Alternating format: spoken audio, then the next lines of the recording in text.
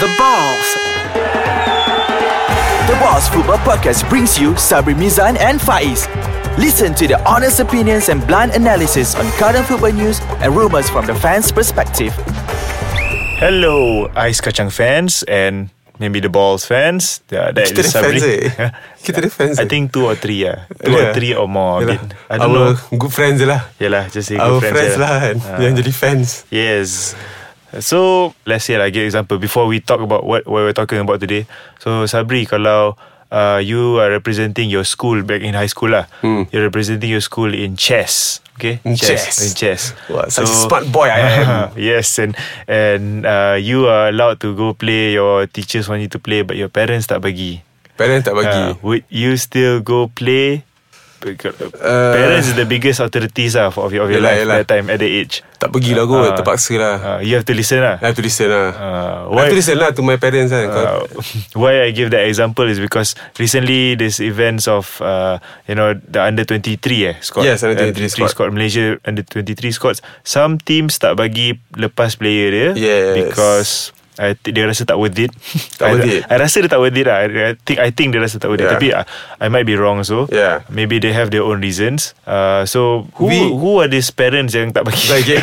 Parents lah. So the parents tu is my mentor, Dola Saleh. Dola Saleh. Okay.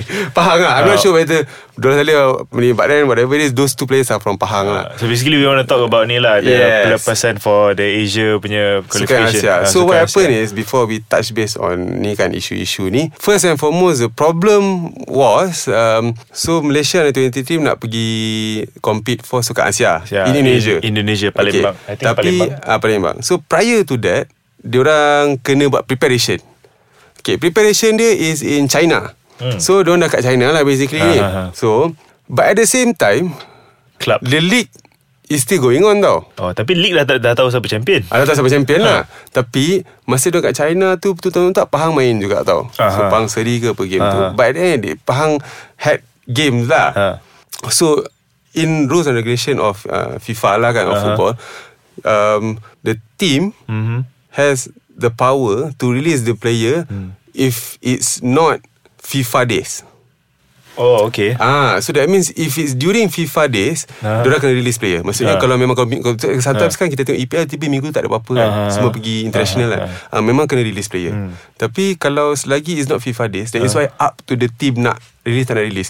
Itu yang dulu JDT stopkan player dia daripada ni sebab player is not FIFA days apa. So I'm in control. I know what the problem is, that one. I know kan. Tapi I think I know what the problem is our scheduling. We suck at scheduling. I mean, I don't blame FAM for the schedule, because you know why? Some people complain yang tak nak main bulan puasa, and because kita tak boleh main bulan puasa, so we have to move around. And we don't have organised macam. We don't know that how serious we are going to take for under 23, under 29, under 19 semua. We don't know how serious we are. Betul. Before the start, so tak tahulah, maybe we can tell this to our new minister or the new FAM president. Good friend of yours kan? Yes, to my ex-boss again. Your ex-boss. Maybe, before the start of next year, plan around it first. What are the coming games, and then make sure jangan clash lah. Kalau kena clash juga, at least have a reason why lah. But then the thing is sekarang, the issue sekarang is, Pahang tak nak release players sebab diorang tengah ongoing league kan. Okay. Is just the reason ke memang? I tak tahu. That's the only reason we know lah from the public kan. That's what we know. But I think for Sukan Asia dia bagilah kot lepas ke apa kan. For Malaysia kot. For Malaysia kan. Tapi lepas tu kan our sports minister came up with the statement. So we're gonna talk about the statement after the break. Alright, okay. Okay, if you're the player, if you're the student lah, and your parents tak bagi you pergi main chess in tournament tu, will you be upset? Marah. Tapi but you're representing your school. Marah. You should be proud that you have a chance to represent your school. Tapi at the same time diorang pun main untuk Malaysia pun mula ada allowance lah juga. Tapi nak jaga kaki juga, sebab kalau injet kat sana Money is money and also safe precaution now. Because if they get injured in national during national game, tapi siapa cover? Okay, siapa cover?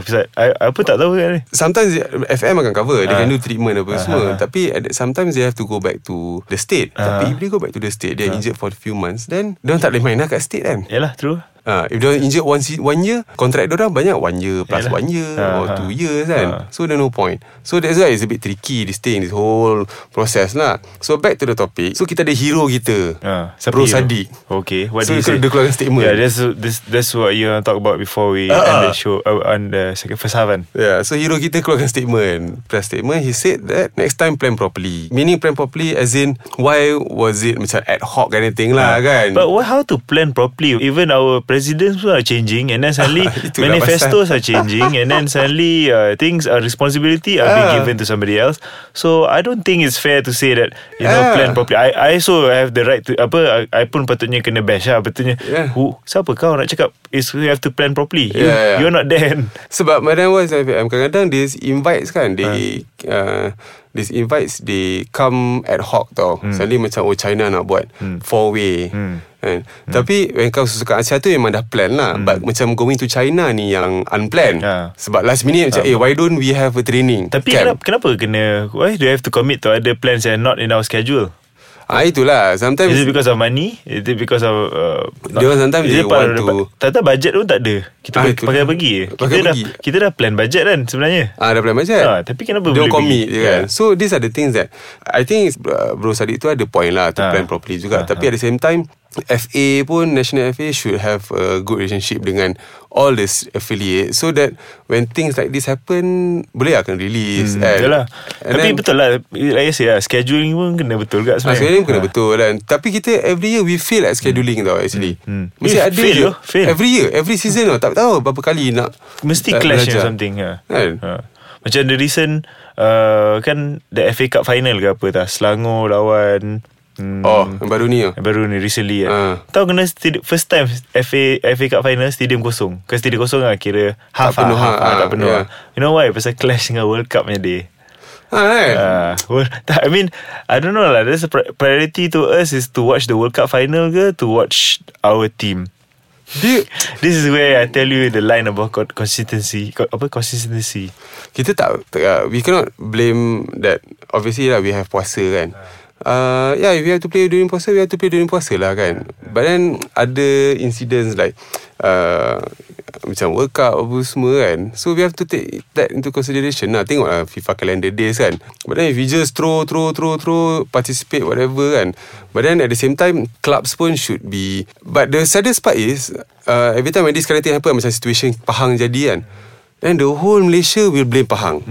Yalah, macam they will look like a bad person lah. Macam Pahang tak nak releasekan player main untuk national kot apa semua. Tapi macam ni Pahang nak release player when the league game is still going on. The league game is going on, and then the training punya ni going to China ni is not on FIFA days. And so they have the right. But if kau jadi Pahang punya coach pun, kau sanggup nak lepaskan player tu key player kau I've been taking care of them for so long, and then suddenly I have to shut them out.